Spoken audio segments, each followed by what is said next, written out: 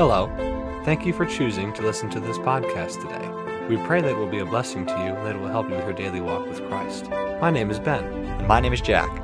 We have been burdened to create this podcast for the purpose of addressing a problem in the local church, and more specifically, a problem in the life of the average Christian. The problem is the absence of revival.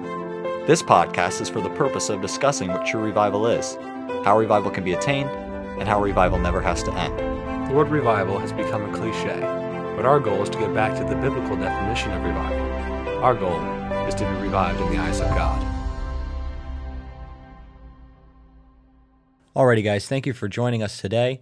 In the past few episodes, we talked about prayer. We started off with kind of introducing you to prayer. Then we talked about the prayer of repentance. Then we talked about the prayer of worship. Then we talked about the prayer of request. All of which are necessary in your life and all of which benefit you in a specific way. I think we said, even in one of the first episodes on prayer, that every revival can be traced back to a man on his knees. Every revival can be traced back to prayer. Prayer is kind of the foundation for revival.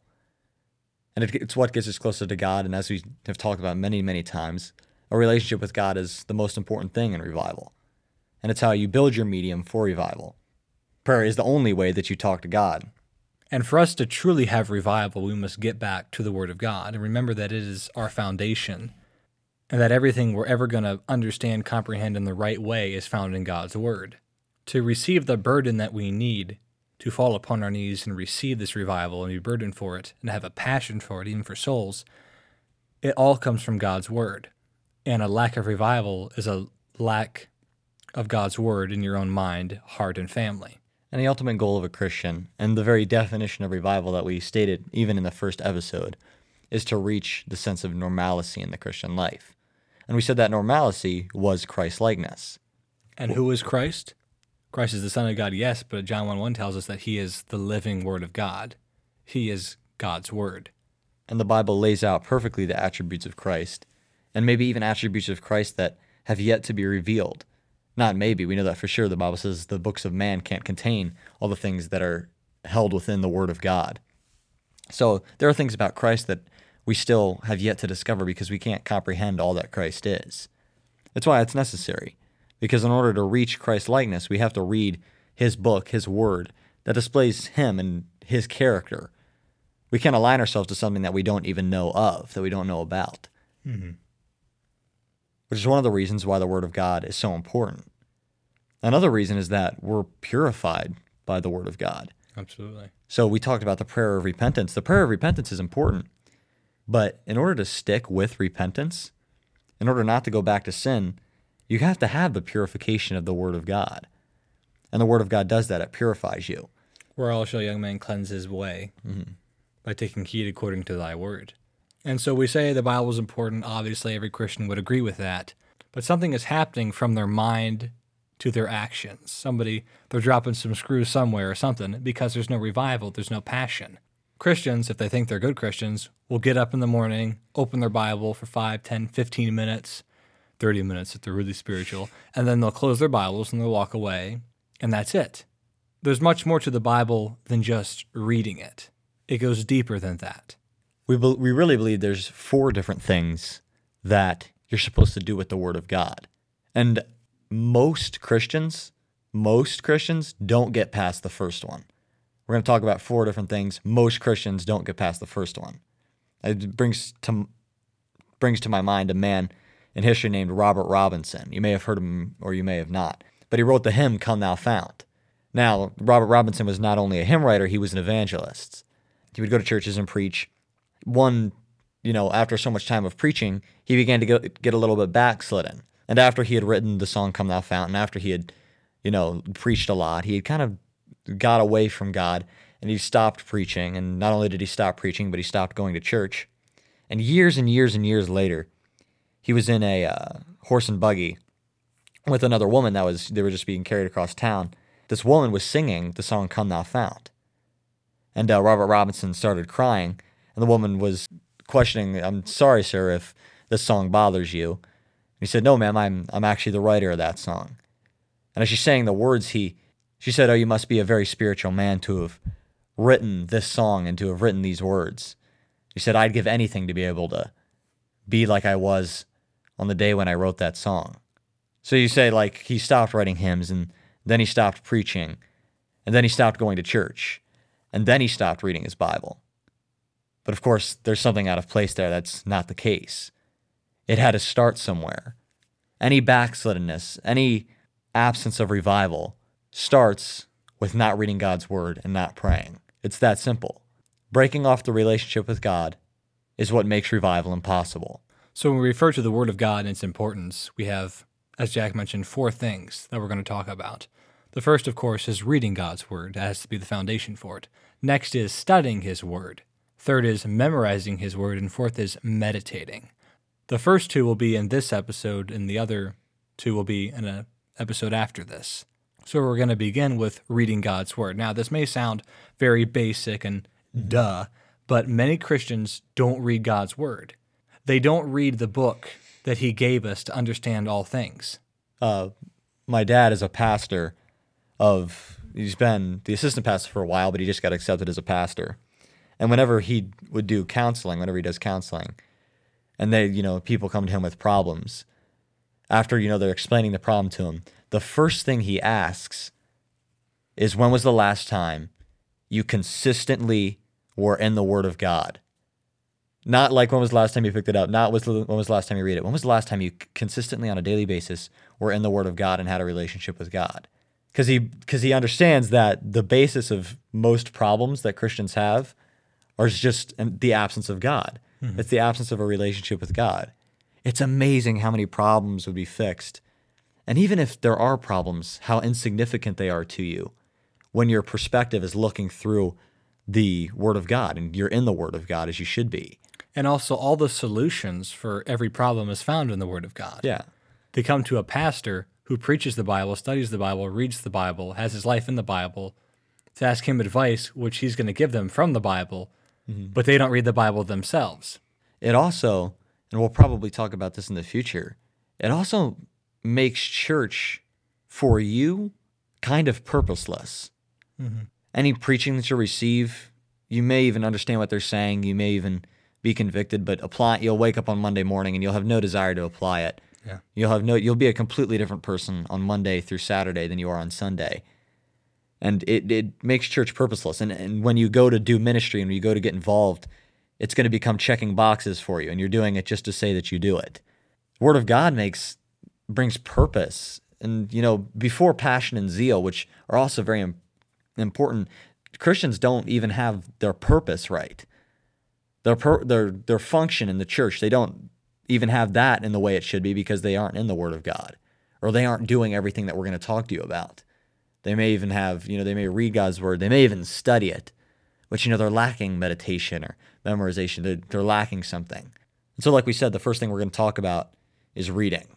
Okay, so a question that really nobody answers or not many people talk about is, how much should you read your Bible each day? Now, many people have different opinions, and I shall surely give you mine, but such a question, I don't think there can be an answer because God in His Word did not specifically give it. Mm-hmm. In the Bible, it talks about meditating on God's Word day and night and speaking about it, memorizing it. But really, how much should we read God's Word? I think through the absence of God telling us this specificity, through the absence of God giving us a specific time frame, that it should be constant. You see, what do you mean constant? I think that there should be a constant desire to read God's Word. I really think that the time you should spend reading God's Word, I believe you should stop reading God's Word when you're done. And that comes from the Holy Spirit. You could have a time frame, and organization is amazing, and the apps are great, and having a daily plan. But when you start somewhere, I think it hurts you to set a time frame. And this is my opinion. Other people may not agree with me on this. But what I find for myself is when I put a time frame on reading God's Word, in my sin and in my flesh, at least some point in time during while I'm reading, I look forward to being done. If you get what I'm saying, I want to be done, and I get satisfied with accomplishing or checking the box. A goal of some sort. Yeah. Now, it's not that you shouldn't have goals in the Christian life. But I find that when I don't set a timer and I'm reading God's word, I find a place of satisfaction. I know when I've read a certain amount and I know that I can stop here. I know God has given me something out of his word, and I know I'm at peace with stopping now. And I don't set a specific time. Though I don't necessarily believe that's wrong. I'm just saying for me at some point in time in my flesh, I look forward to finishing. There's been times, I agree with what you're saying, Jack. There's been times that I've stopped, went to leave, and I was almost like, no, I need more. There has to be something more I can go, something more I can taste and understand. Because it affects me. It affects me in the greatest way possible. And something that a preacher said recently that I heard was, there are 3 things that if you spend doing, it'll never be wasted time. And that's praying, witnessing, and reading God's word. When I read God's word, I am never wasting my time, ever. So the more time that I can put toward it, the better I will be. Now, of course, we have jobs and we have to support our families and that kind of thing. But is something like your hobby or desire, a movie, or even food, getting in the way of you and God? Job said, I esteem the words of thy mouth more than my necessary food. Not the excess and the stuff that he'd want to eat, it's his necessary food to keep him alive. He esteemed God's word higher than that. Someone like that wanted God's word more than a McDonald's burger. And I think the importance of reading God's word is to have the bird's eye view of the Bible. That's why there's more, because I believe it's more important. I believe you should have more than just a bird's eye view of the Bible, which is why I believe there's 3 more things that you can do with God's word. But I think reading God's word is almost like looking at Google Maps while you're driving. It's understanding the bigger picture. And though reading God's word is not going to give you, every single definition of every word and the detail of absolutely everything, I think it's important. But reading God's word shows you where you were, where you are now, and where you're going to end up. Because you can see, how the Israelites, how they functioned and how they got backslidden and came back to God, and then you can pattern that to your own life. Because honestly, when it comes to studying and stuff like that, you could spend your entire life in one book of the Bible. You could spend, and that there's absolutely nothing wrong with that. I know people who do that. And so reading is necessary because it gives you the bird's eye view, and you can understand the bigger picture and the story, if you will. Though they're not stories, they're actual real historical events. You understand the plot line of Scripture, and you can relate it to your own life. And before you can study, memorize, and meditate, you must read. It's the beginning stage. You may be thinking, well, I can't focus enough, or maybe it's that I don't desire to read his word, which is a big problem, and that's why Christians don't do it. They don't desire to. Sitting here in front of this microphone right now, I can truly say I desire to read God's word. Well, Jack would say the same thing. But there was a time where I did not. What makes me not want to read God's word? Obviously, sin. The other thing is that if I don't know what effect it'll have upon my life, I won't desire it. Or won't desire it to a point that I would take action. And many Christians haven't experienced the effect. So it hurts them. You don't know what you're missing out on. So why would you want it? If you don't see it play out in your life, you're not going to want it to play out in your life. And the reason why we go to it in our life is because we need it. And sometimes God has to bring us to that place where we do need it. Jack got me a biography on a Chinese evangelist named John Sung. And I was reading it. It has a fascinating story. I'll give you a real brief part from it because I have a point to it. But he was in China. His father was a pastor. And he got saved and he came over to America to continue his education. But in the time of that, he was going to go to a theological seminary, but he went to a secular college and learned chemistry, that kind of thing. But this man was a genius. He had a doctorate in chemistry. He could barely speak English, but he learned the language, all that kind of stuff. But he went to some theological places that taught a social gospel. They got him kind of away in doctrine. But in the process of him doing all the work, because he was working all day and studying all night, he became very fatigued, and some people were concerned about his mental health. And basically, things happened, and he was put in a asylum or like psychic ward, that kind of thing, to give him some rest. Well, right previously before that, he had gotten right with God and determined to do the right thing and to preach the Bible, to preach the gospel. But He had gotten right, and they put him in the asylum, and they said, you're going to sit here for rest for like 6 weeks. And he said, well, that's okay. This will help me. So during the 6 weeks, it turned out to be a little over 6 months. And the more he would get angry about it, the more it would just convince them that he was a nut, that he needed to take some time of rest. So he looked at it from a different angle. He looked at it as God's school of him dealing with him. And it was a fascinating thing. He read the Bible 40 times in 192 days. Now, it takes Christians 365 to read it once. I did the math. He would have to read 246 chapters a day. And if he read for 16 hours and like the other 8 were sleeping, he would have to read 15 chapters per hour. This man read the Bible 40 times in 192 days. Now, do we expect you to do that? No, but I'm saying it can be done, and the reason why he did it was because there was a desire, because he wanted what God wanted for him. He wanted to know God's word and to know him more. And through that, his entire ministry can be traced back to that time that he spent 40 times reading the Bible. And every time he read the Bible, he'd look at it from a different study point, from a different perspective as he read it. And it changed him. And he also developed a healthy perspective on the hardship in his own life.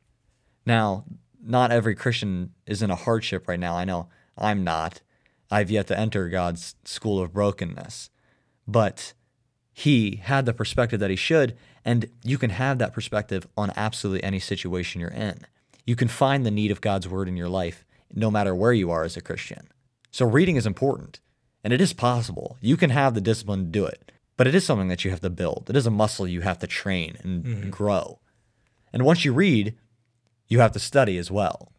Being a student of God's word is essential. And talking about studying God's word, a famous Bible verse is 2 Timothy 2:15. Study to show thyself approved unto God, a workman that needeth not to be ashamed, rightly dividing the word of truth. Study to show thyself approved unto God. A person who does not study God's word is not shown approved unto God. And he will be a workman that will have shame.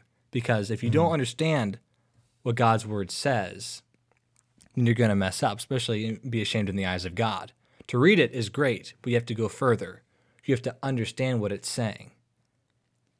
And that's why you have people like Jehovah's Witnesses, who may have read God's word, but didn't study certain parts the way they should. And even every Christian cult. Yeah. And so they develop the wrong perspective. And that is a workman of God that should be ashamed. At that point, how do you really even call them a workman of God?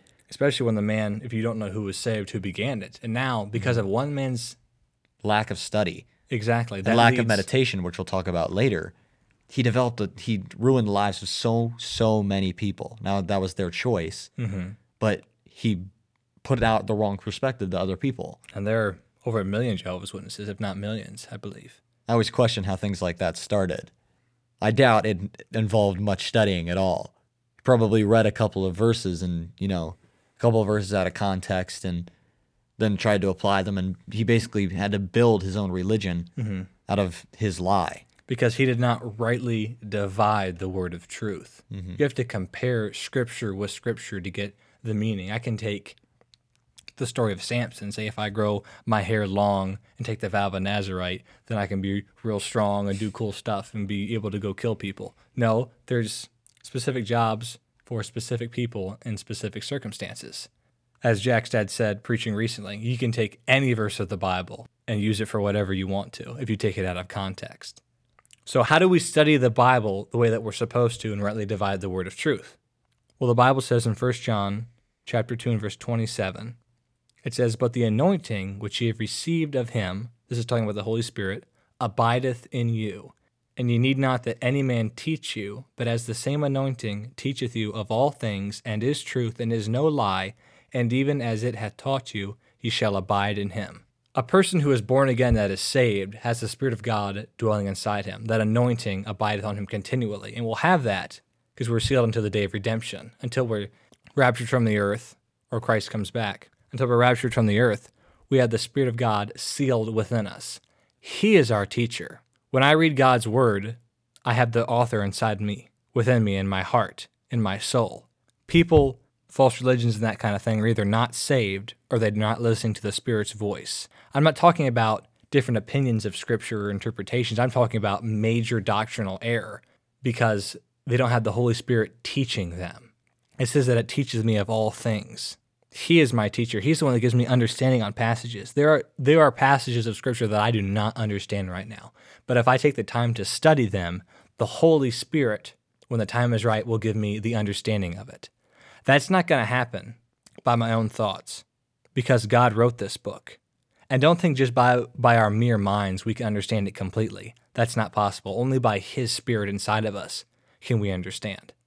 So Christian, where you're at now, look on how much you read God's Word. All your problems, everything that is going wrong can all be traced back to that. If you can, increase it. Increase the time you spend in reading God's Word. You'll find that it becomes a habit, yes, but it becomes something that is glorious and that you want to do. So read more. And when what you read, take a portion of that or something you don't understand and study.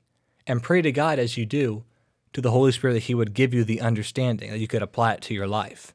Because you cannot go beyond to the next episode, the next two things we're going to talk about, which is amazing, and that's what truly changes lives, the Christian life.